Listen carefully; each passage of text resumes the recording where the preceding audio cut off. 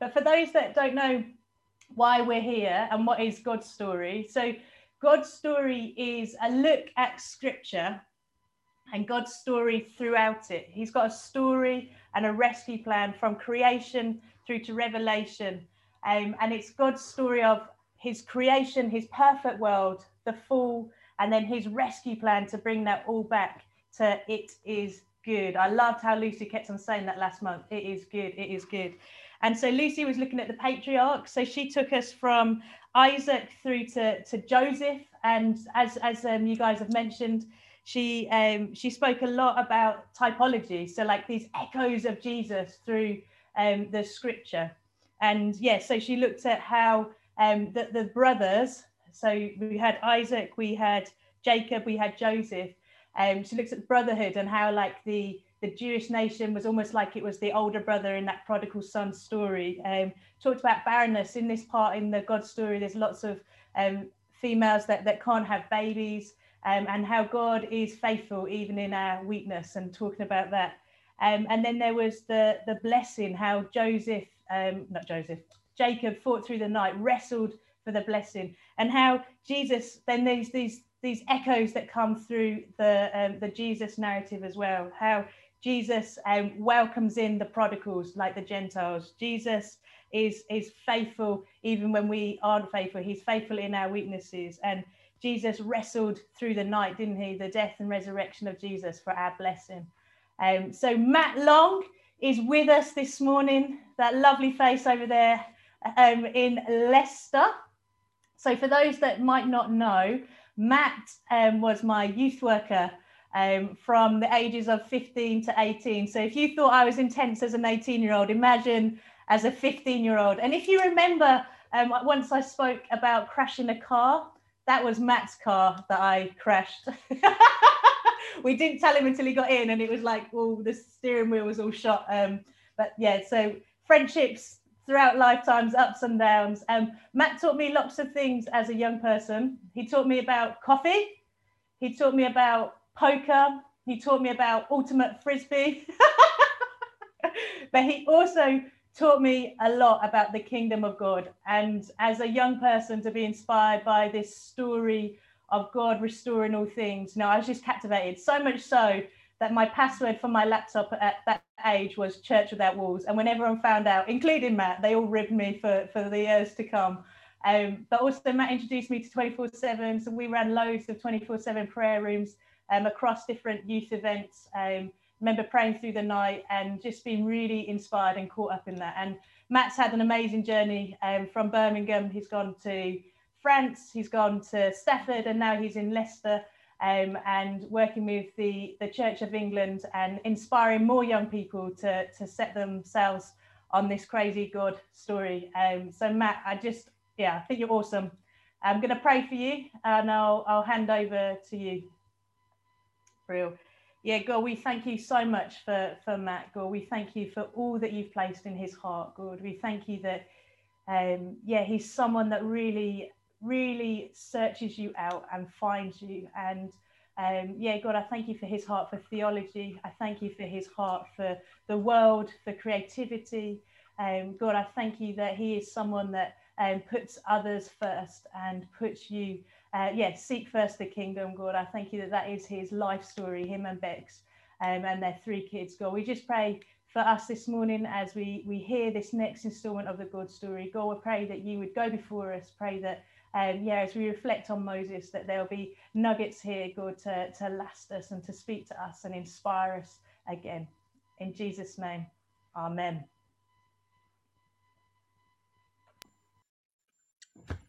Great, thank you very much. It's great to be here. I also appreciate you start at 11 o'clock, so that's a reasonable time, I think, on a Sunday to kick off. Lots of things around here seem to start way earlier. Maybe that's just the Church of England. So we're picking up on this story. I think Charles stolen all of my introductions about what happened last time and on where we are, so that's good. Let me start with this. This is a little quote out of a book here, which is about the 7 stories that shape our world and the power and importance of story. And this will give us a framework of what we're going to do in the next 40 minutes. So let me just read this, and then I'll paint you a little picture, and then we'll see where the heck we land. How about that? Story is the basic category by which we understand God's purposes and find our place in God's plans. The Bible, our primary source in this process, is a repository of stories, but so is the world we live in. Brands, products, friendships, careers, films, books, non-fiction as much as fiction, faith systems, philosophies, theories, all are story. They are narratives we use to make sense of the world and find our place in it. They are the drawings on the walls of the caves we live in. They codify and journal the world we know and speculate the world beyond. We are storied creatures. The best stories, says writer Michael Novelli, are those that give us a glimpse of ourselves. They show us who we are and who we could be. God's story is like this. It stretches from the beginning of time, across our lives, and into the future. It tells of a great and faithful Creator who reveals the most beautiful way to live in rhythms of love, peace, and sacrifice. And so this is the power of story. I think today, if Lucy stumbled into 3 B's, we're going to go for 3 P's, if that's okay. And so, as that quote said, the story, this basic category, helps us to understand God's purposes.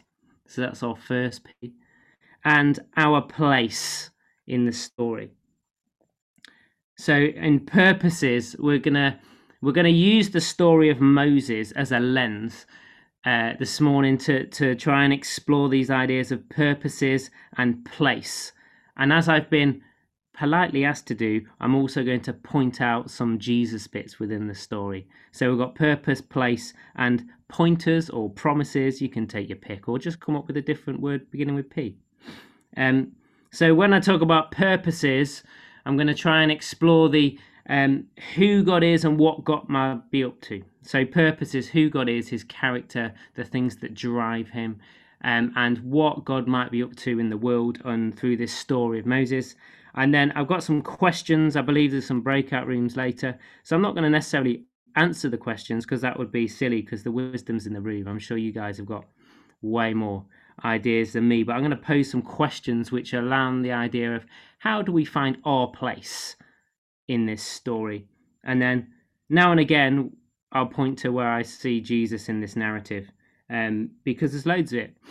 Also, little disclaimer, I want to try a couple of experiments this morning. So I hope you're feeling experimental or a little bit wild or creative. We're going to try it. We're going to try it. A couple of little things that might or might not work on Zoom, but we'll see. So I'll also give you permission to to not do it too, obviously. But we're going to do that. So Moses. So as Joel said, we've those of you here last time you've did the whole patriarch thing from Isaac and Abraham, Isaac, Jacob, Joseph, and all the way through. And then we get to Moses. Now, it would make sense to start reading in Exodus, but I'm not. I'm going to read from Acts because that's also where you find Moses. Fascinating because in Acts 6 and 7, you've got the story of Stephen. Now, Stephen, is this dude. He's full of the Spirit. He's doing his stuff, and people aren't really keen on it. And they lie about Stephen, and he's accused of doing all this stuff. And so when he stands up before the priests and the powers that be, they say, "Are these accusations true? What you've been going around doing?" And his answer is, he retells the narrative. He retells this story of what God's been doing and God is up to, and finds his place in the story. So in Acts 7, you have this sort of summary of the Israelite story from Stephen. So I'm just going to jump into a little bit of that. I won't read it all because of time, but I'll just skip through and it'll give us a bit of a sense of this story. And then we will do a bit of Exodus too, because that's probably the best thing to do. So the chief priest said to Stephen, "What do you have to say for yourself?" Stephen replied, "Friends, fathers, brothers, the God of glory appeared to our father Abraham before the move to Haran. He told him, 'Leave your country, Abraham, and family, and go to the land I will show you.' So he left the country of the Chaldeans and moved to Haran. After the death of his father, he migrated to the country where you now live." And so on and so on and so on. And here's the key bit I wanted to get to. God said to Abraham, "I will step in and take care of those who are slaveholders and bring my people out so they can worship me in this place." They made a covenant with him and signed it in Abraham's flesh by circumcision. Then you've got Isaac and Jacob and Joseph and all the things you talked about. And then we get to Moses. So this is from verse 20 in Acts 7. "In such a time Moses was born, a beautiful baby. He was hidden at home for 3 months. When he could be hidden no longer, he was put outside and immediately rescued by Pharaoh's daughter, who mothered him and her own son. Moses was educated in the best schools in Egypt. He was an impressive thinker and an athlete.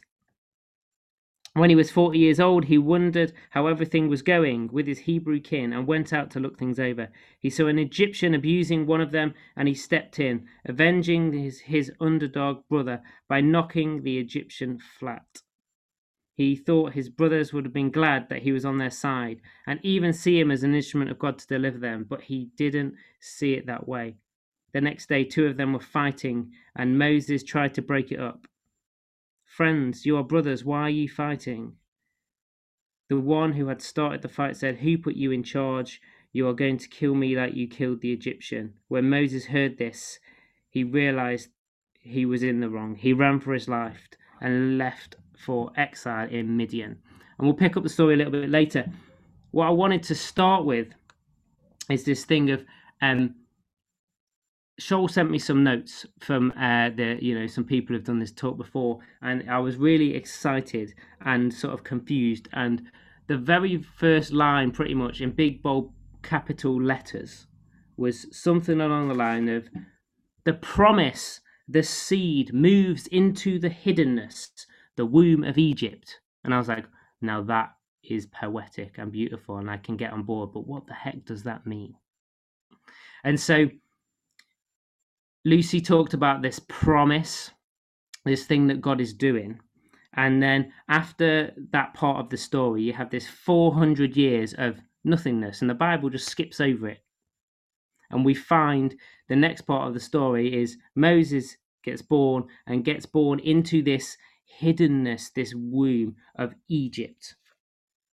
And we know there's this promise, from Genesis 1, we have this thing of, "Go forth, be fruitful, multiply, fill the earth." And this is what's happened, is the Israelites have found themselves in Egypt, and they've lived out the promise. They've been fruitful, they've multiplied, they've filled the earth to such a point that there's so many of them in Egypt that Pharaoh starts to see it as a threat. He's really not okay with it. He's like, okay, these people are everywhere.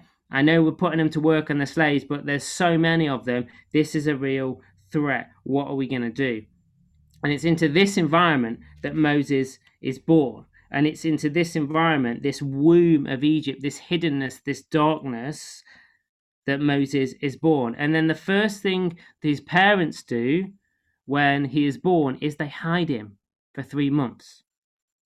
So I want to just take a moment to think about this hiddenness, this darkness. And I think for me, this Easter, which was only recently, right? I really explored some of this stuff, and I just want to offer you some of my learning from that. Is I think sometimes we rush through that stage. Inevitably, you have times when there's struggle or a hiddenness or a darkness. For those of you who might have been doing Lectio 365 recently, the whole thing's been exploring Pete Greig's book, God on Mute. This thing of God's on mute, God's hidden, my prayers hit the ceiling. This struggle. And I want to say that I think for a lot of the time I've been a Christian, I've just that's made me just strive to rush and get out of that place to find the light, as it were. And I think this year I've begun to learn, whether it's COVID, whether whatever, is sometimes we just need to lean in and to be hidden. And why do I say that? Well, I think there's something here about this universal pattern of resurrection. We've already talked gardening. Who was it earlier who's got the allotment? One of the main reasons I love gardening is this, is you have these seeds, and in order for these seeds to grow, you have to plant them in the soil, right? You have to hide them. They have to go into darkness. And the reality is there's very little else I can then do with these seeds. You have to just put them in the darkness and leave them. Yes, you can create a fertile environment for them to grow and all that sort of thing. You can water them, you can put them in the right light and whatever. But actually, you can't do anything else. You have to wait for the darkness and the hiddenness to do its thing so that the seed brings life. And it's simply a waiting process. That's why I always get stupid excited when something actually germinates and pops up through the hiddenness. It's like the best feeling ever. It's like, this is a miracle. But there's something about the waiting and the hiddenness and you just don't know, how does that work? We don't really know. And in the same way, there's that pattern of life and death and life after death, this universal pattern of resurrection that we constantly go through, like the whole life cycles of plants and animals and everything is this universal pattern of resurrection. And I want to encourage us that we don't want to rush through that waiting dark bit. Okay. So here's a crazy thing I'd like to try, because I'm a big believer in the kinesthetic, the embodied practice, the whatever. I've got a little meditation that I'd like to read for you, which I wrote actually on Easter Day. And then I've got a very short piece of music, which is basically, and this will sound well trippy, but Wilderthorne, John Bilbrough, who does the music for Lectio 365, he's recently done a thing where he wrote an improvised song that he sang alongside nightingales in a forest. It's pretty cool. So it's part birds, part John. So what I'd like to do, because there's something about a nightingale sing in the dark, that's their point. So what I'd like to do is I'd like to encourage you, if you'd like to, and this can be everyone, kids, adults, and everything in between, is to grab something you could potentially use as a blindfold. Now, if blindfolds freak you out, don't do it. I'm expecting to see a Chelsea scarf shot, Christy. Grab something. It could just be your hood, sticking it in your head. Equally, you could just close your eyes. But I'd encourage you to get something that you can cover your head up. And if you feel like you don't want to be seen with a blindfold on, you can just knock your video off the Zoom. Because what I want to do is just do this meditation and listen to this piece of music. But if I know I'd find it really difficult to close my eyes for 5 minutes. So if you've got something to cover your face, and then let's just wait and in that darkness. So if you go now, grab something. Or not, it's up to you. Or yeah, put your hood over or your head. Look at that, people are ready. I love it. I just like causing some holy chaos. Let's take a moment. Oh yeah, this is brilliant. I love you. You're so open to this. It's wild. Yeah, we've got coats, we've got handkerchiefs, scarves, hats, towels. This is cool.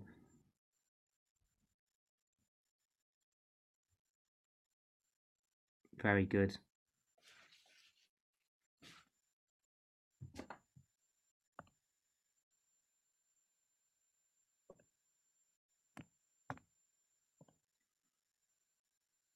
Okay, let's take a second in quiet.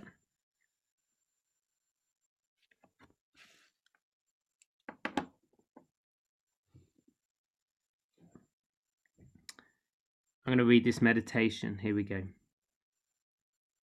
In the beginning, God created the heavens and the earth. The earth was in darkness. The Spirit of God was hovering over the surface of the waters, whispering, "Hey you, passerby, allow me to catch your eye. Don't skim over me.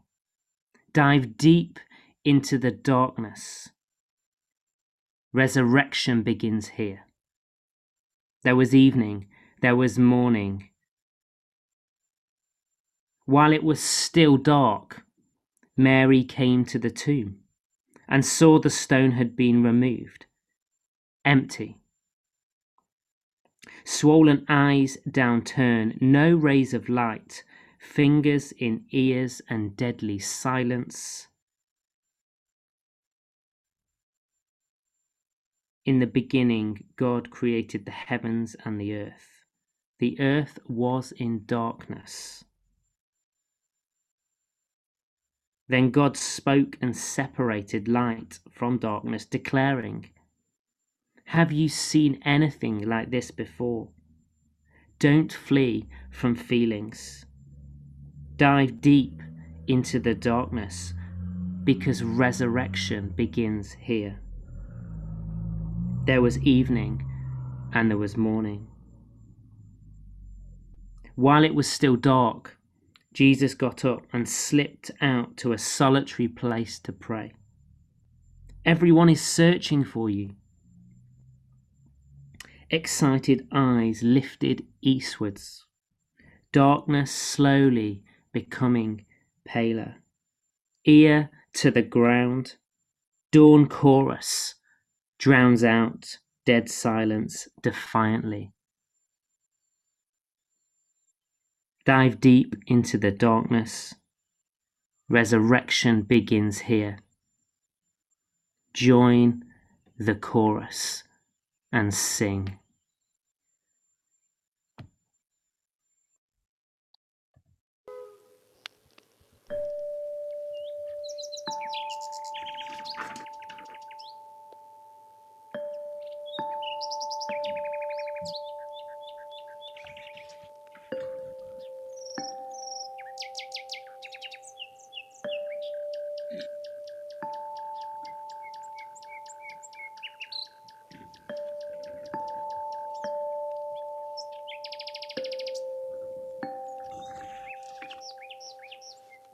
Lay that up. Oh,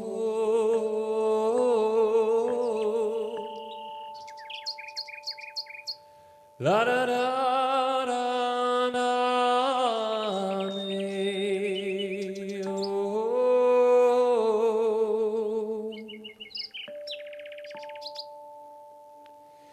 Fisrana,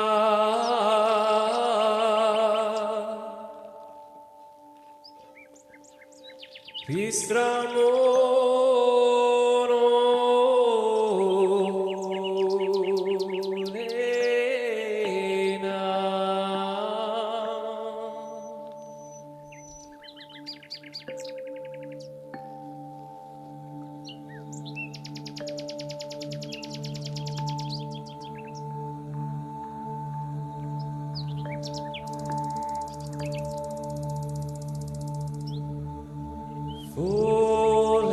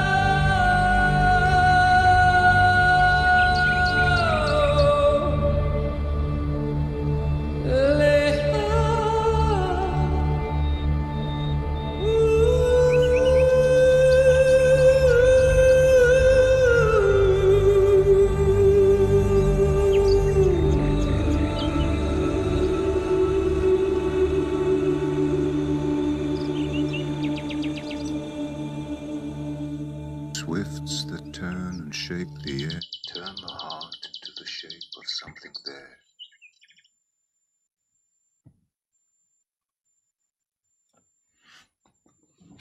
God, we thank you that your presence is with us all the time.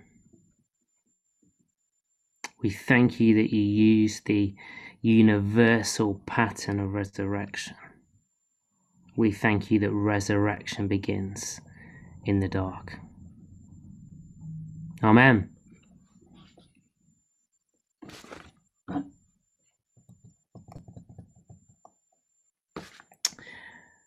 Well, thanks for participating. Appreciate you giving that a shot.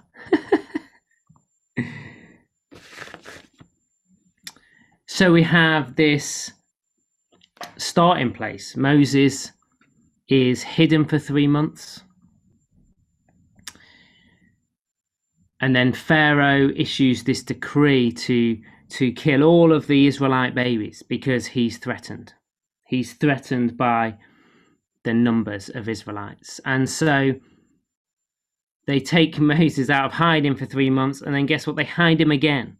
They hide him in a basket, and they put him on the river. And by chance, by fluke, by God's provision, Moses is found by Pharaoh's daughter, and he is lifted out of the waters. The name Moses means out of the waters, and here's a pointer. You think about out of the waters, you think back to Genesis 1, creation, the Spirit of God over the surface of the waters. You think about Jesus's baptism, coming up out of the waters. Here's a clear pointer that Moses' name, the action of Pharaoh's daughter pulling Moses out of the waters, points forwards and it points back. God is at work here. So Moses is pulled out of the waters and he becomes Prince of Egypt. If you've not watched the film, the animated classic, go ahead and watch it. It's brilliant. He is taught, as we heard earlier, he becomes an impressive thinker and an athlete. He becomes a man, a leader here in Egypt. He has all of this privilege and the best teaching. And then he, as we've heard, he goes out to see his people. He goes out to see the Israelites, and they are enslaved and making bricks and building Pharaoh's kingdom. And so here's the first sort of point I want to look at, is in this moment, Moses, something snaps. Now, I don't know if any of you can remember a animation. This was really big when I was younger, and it was Popeye the Sailor Man. Does anyone remember Popeye the Sailor Man? Come on, this will work then if you know this. If you don't, something to watch on YouTube later, isn't it? So Popeye the Sailor Man, this animated sailor, he has a girlfriend called Olive Oil, and then there's the big fat bearded bad guy Bluto. You're with me so far? And basically every single short episode of Popeye follows the same narrative. I'm sure you're familiar with this. You know, essentially something bad happens.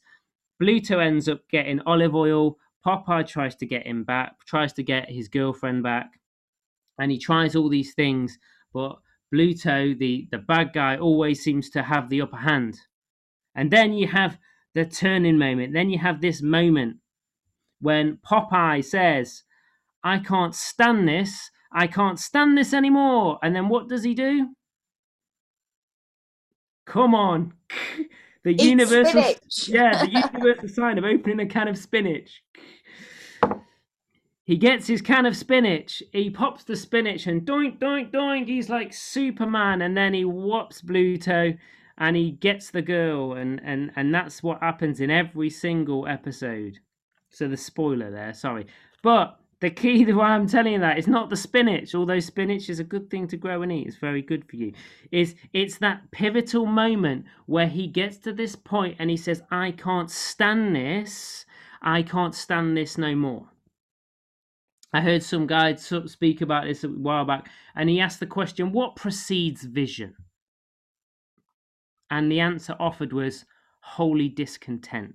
It's this moment where you can't stand something, you can't stand it no more, and it drives you to action.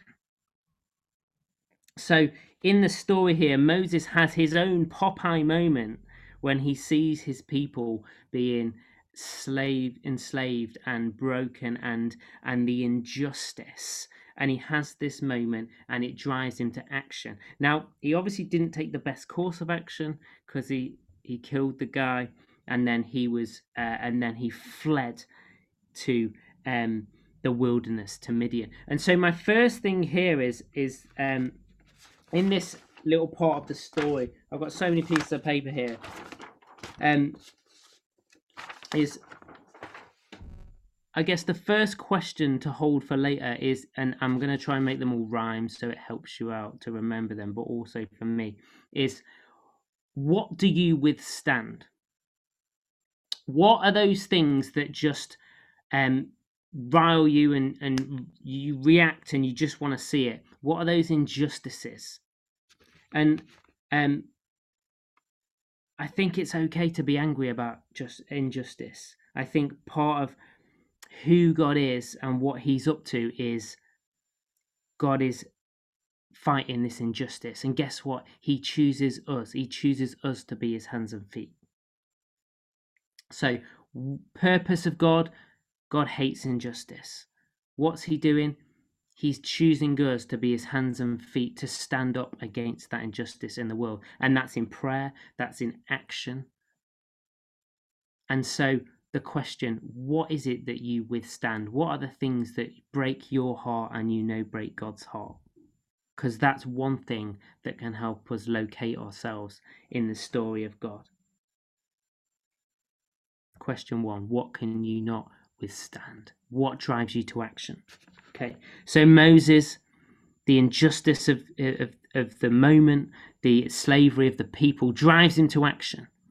Now, he doesn't necessarily have the right action, as I've said, so he ends up in the wilderness in Midian.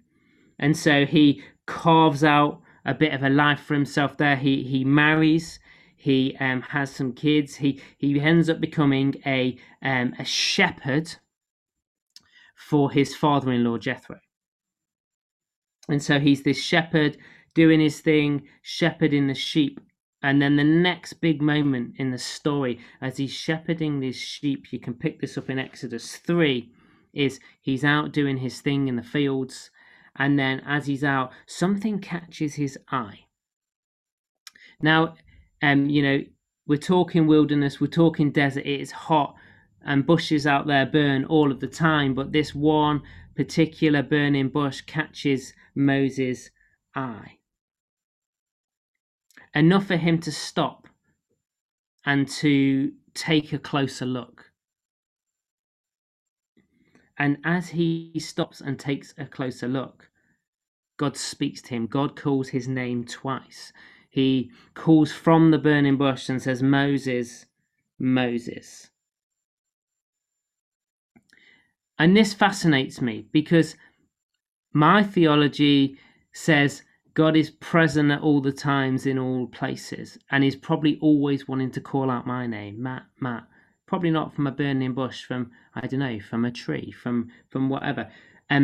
Often it's me. I'm too busy. I'm too preoccupied with my to-do list. I'm too whatever to notice and to take a closer look. And this is what I love about this part of the story with Moses, is he's walking through the desert, he's doing his day job, but he takes the time. Something catches him in the periphery and he stops to take a closer look. And I want to suggest to you that God's wanting to speak to you all the time and delights in your presence, but it's about us just noticing God and being, do you know what? I'm going to take a closer look. And then what happens is he calls Moses by name. And what's Moses' response? Moses' response is to take off his sandals and cover his face and he says, this is holy ground. God says, take off your sandals, cover your face, for the place you stand is holy ground. And so the second question I'd like to ask you, you can use for your breakout room, is where do you stand? So God calls to Moses, Moses, take off your shoes, for the ground you stand is holy. And I want to say that question isn't just where do you stand, as in right now I stand in Leicester, you guys stand in your house, your living room, your kitchen, wherever you happen to be, but it captures this moment of encounter with God.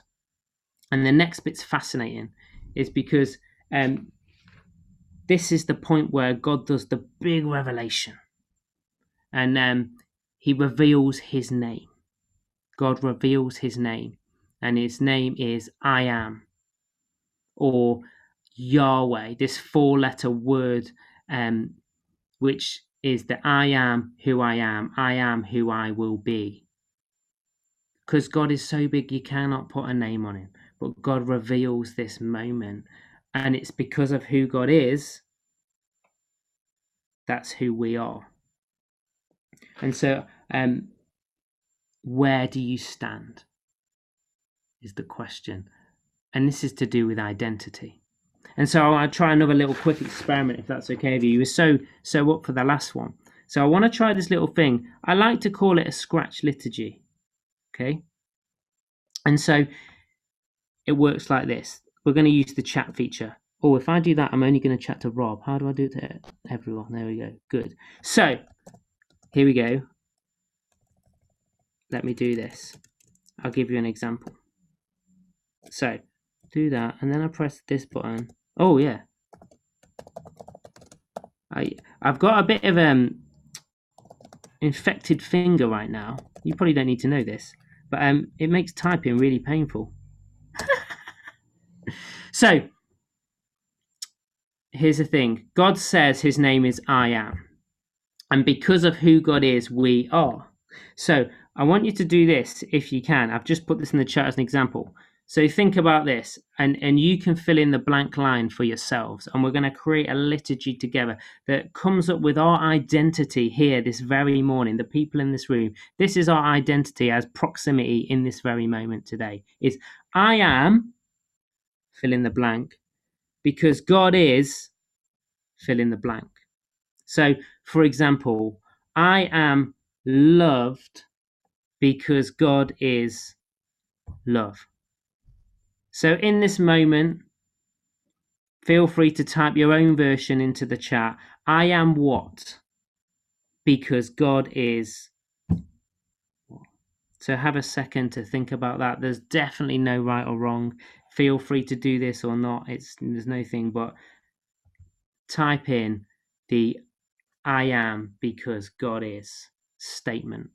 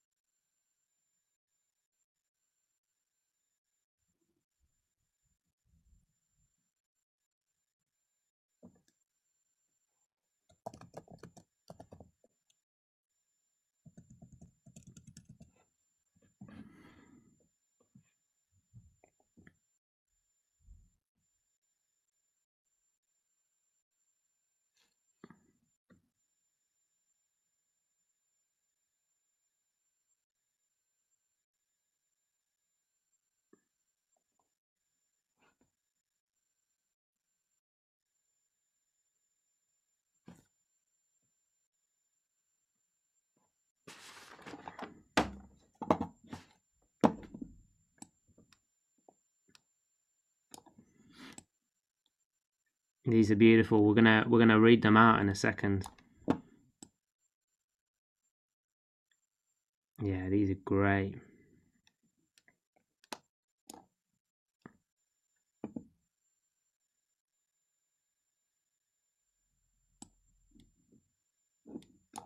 So what we're gonna do? You keep typing. There's I just like to get you involved and do some things. So what we're gonna do is this. is in a minute, if you'd like to, we can all unmute, because this will be like, way more fun if we all get involved. So what I'll do is I'll read out, maybe, I don't know how many there is, I'll read out 3 or 4 of these statements, and then I'm going to say, where do we stand? And when I say that, you can all reply, we stand on holy ground. Yeah, we're going to try it. And this is our scratch liturgy that we just wrote together, and it captures this picture of who we are in this moment, located in the big story of God, because of who God is. This is cool. I get excited by this stuff. This is prophetic, right? So if you're not finished typing, just carry on typing away. And if you'd like to, unmute. And so when I say, where do you stand? You can all reply with absolute conviction that we stand on holy ground. Yeah? So feel free to unmute. We'll have a little practice, and we'll pray this. We'll declare this morning. So here's a practice. Where do we stand? Stand on holy ground. Stand on holy ground.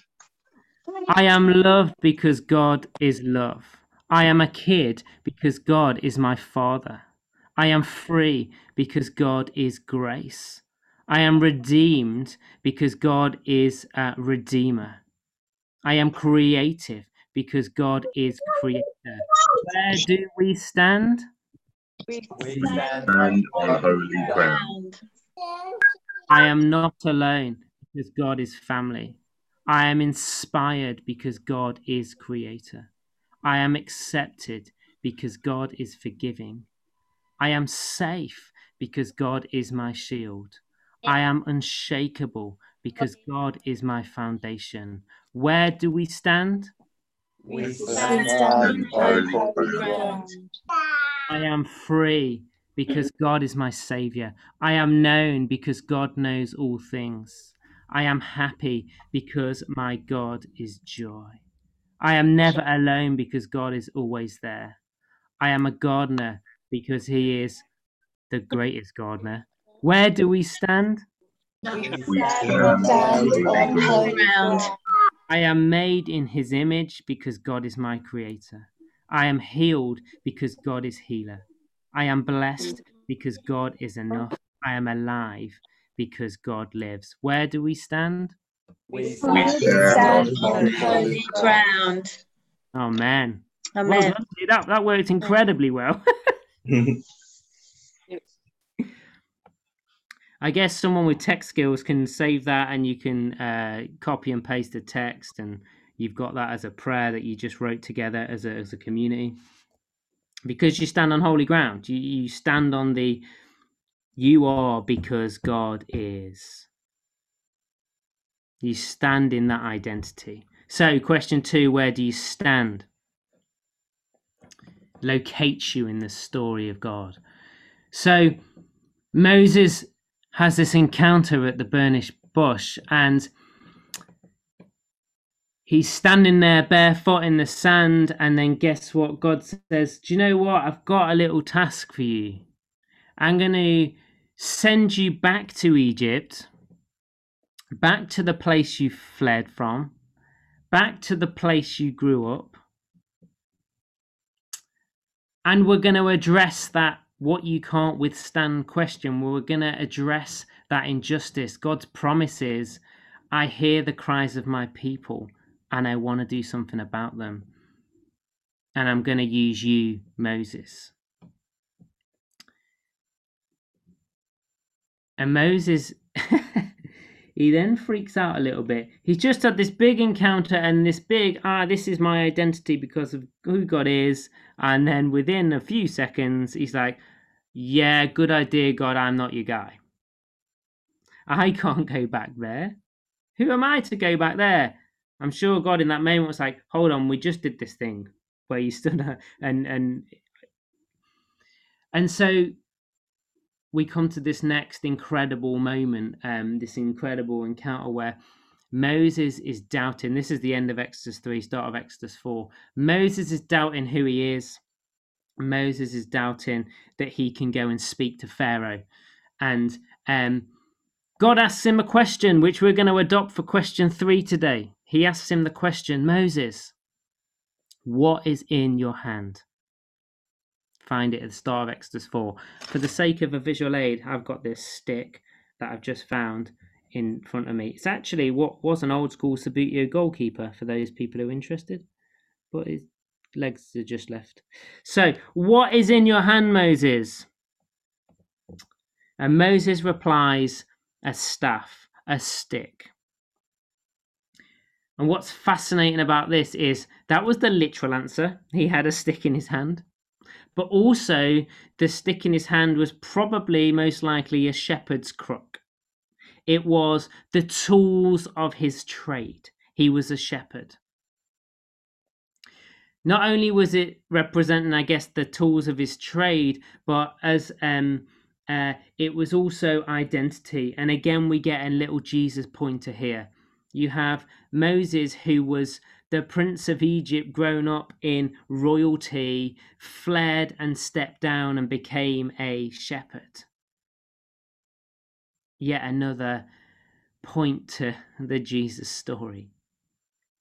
It represented his identity in those, as a shepherd, that would mean you were viewed as a certain class of people. So this staff represented his identity. It represented the tools of his trade.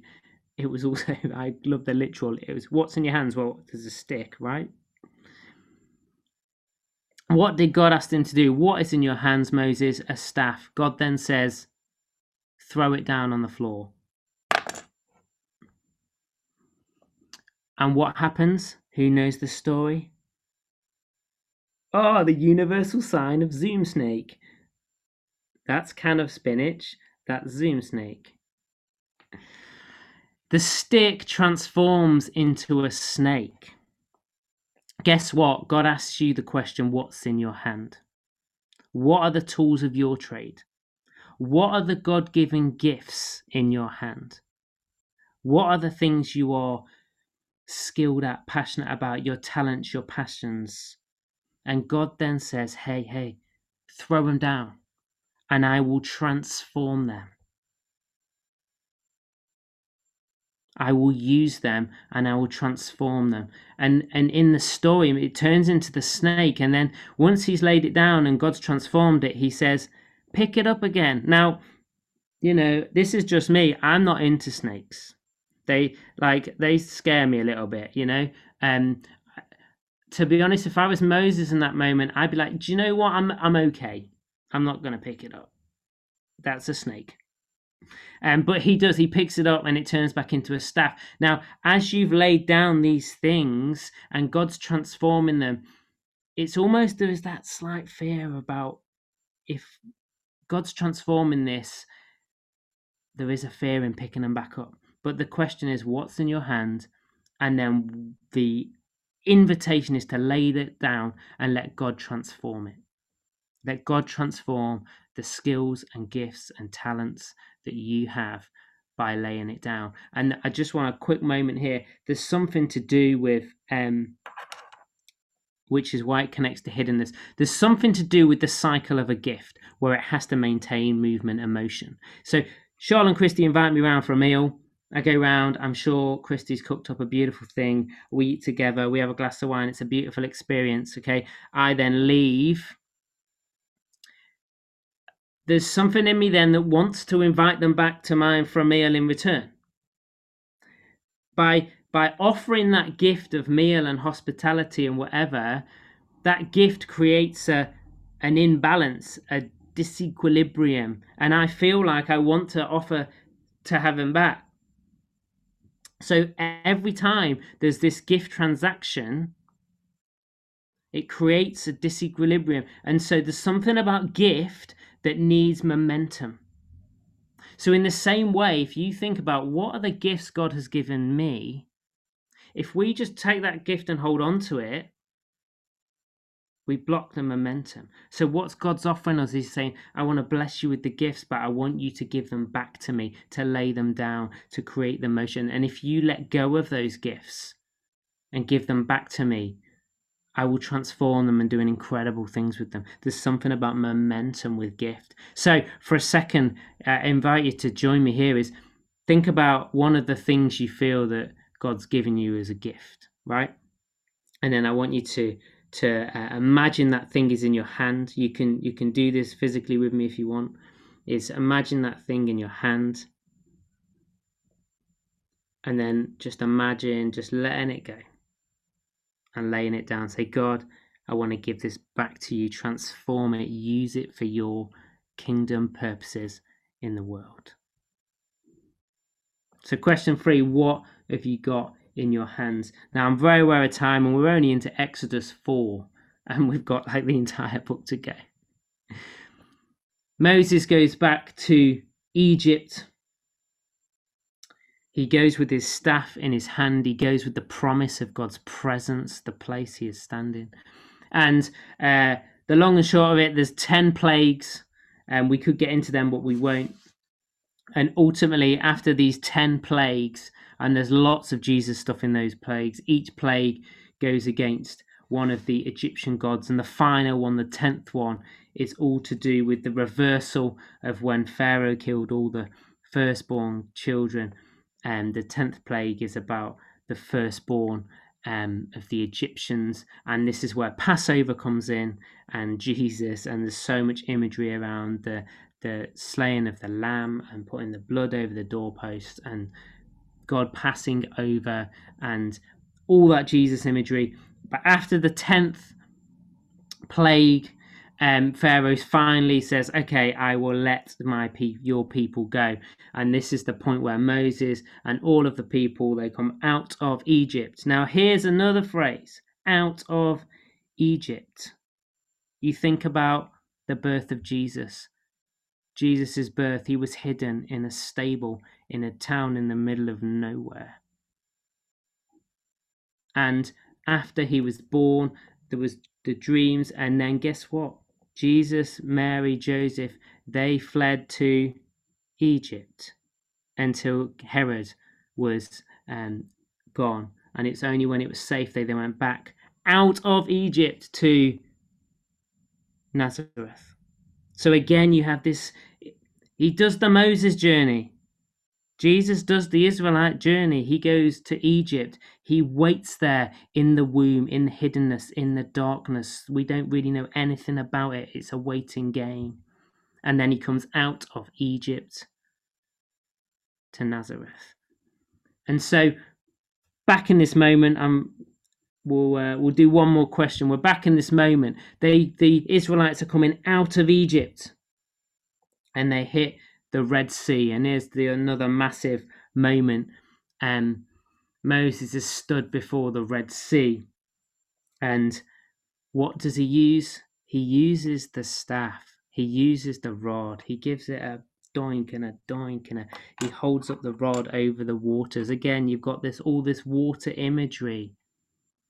And it's the rod, it's God's promise with him, it's his presence with him, it's the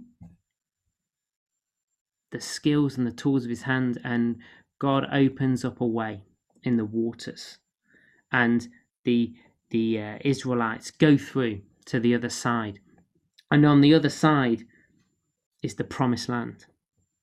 Now the second half of Exodus, sort of 19 to the end, is basically they're just wandering around making bad choices in the promised land and in the wilderness, and you get the 10 commandments. That's a big deal, and we've not got time for all these things. You get the building of the tabernacle, and it's all about the presence of God with them in the wilderness. And so my last question, so you've had what do you withstand, you've had where do you stand, you've had what's in your hand, and then here's the last one, where is your promised land?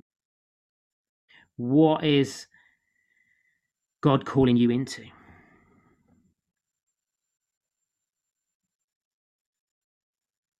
And so for Moses, it was this promise of the land flowing with milk and honey. It was this thing that had been gone back for all the people before him, Abraham, Isaac, Jacob, Joseph, this promised land, a land flowing with milk and honey. And so for us, how does that help, or how does that locate us in the mission of God? Is, I think if you take these 4 questions together, What are the things that rile you up and make you angry and drive you to action?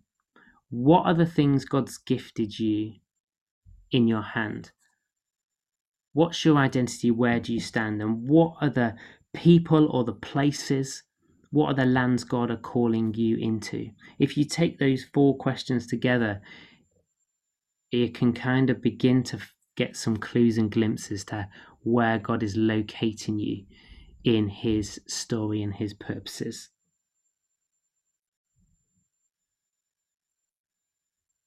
Let's take I'll leave it there, Shaw.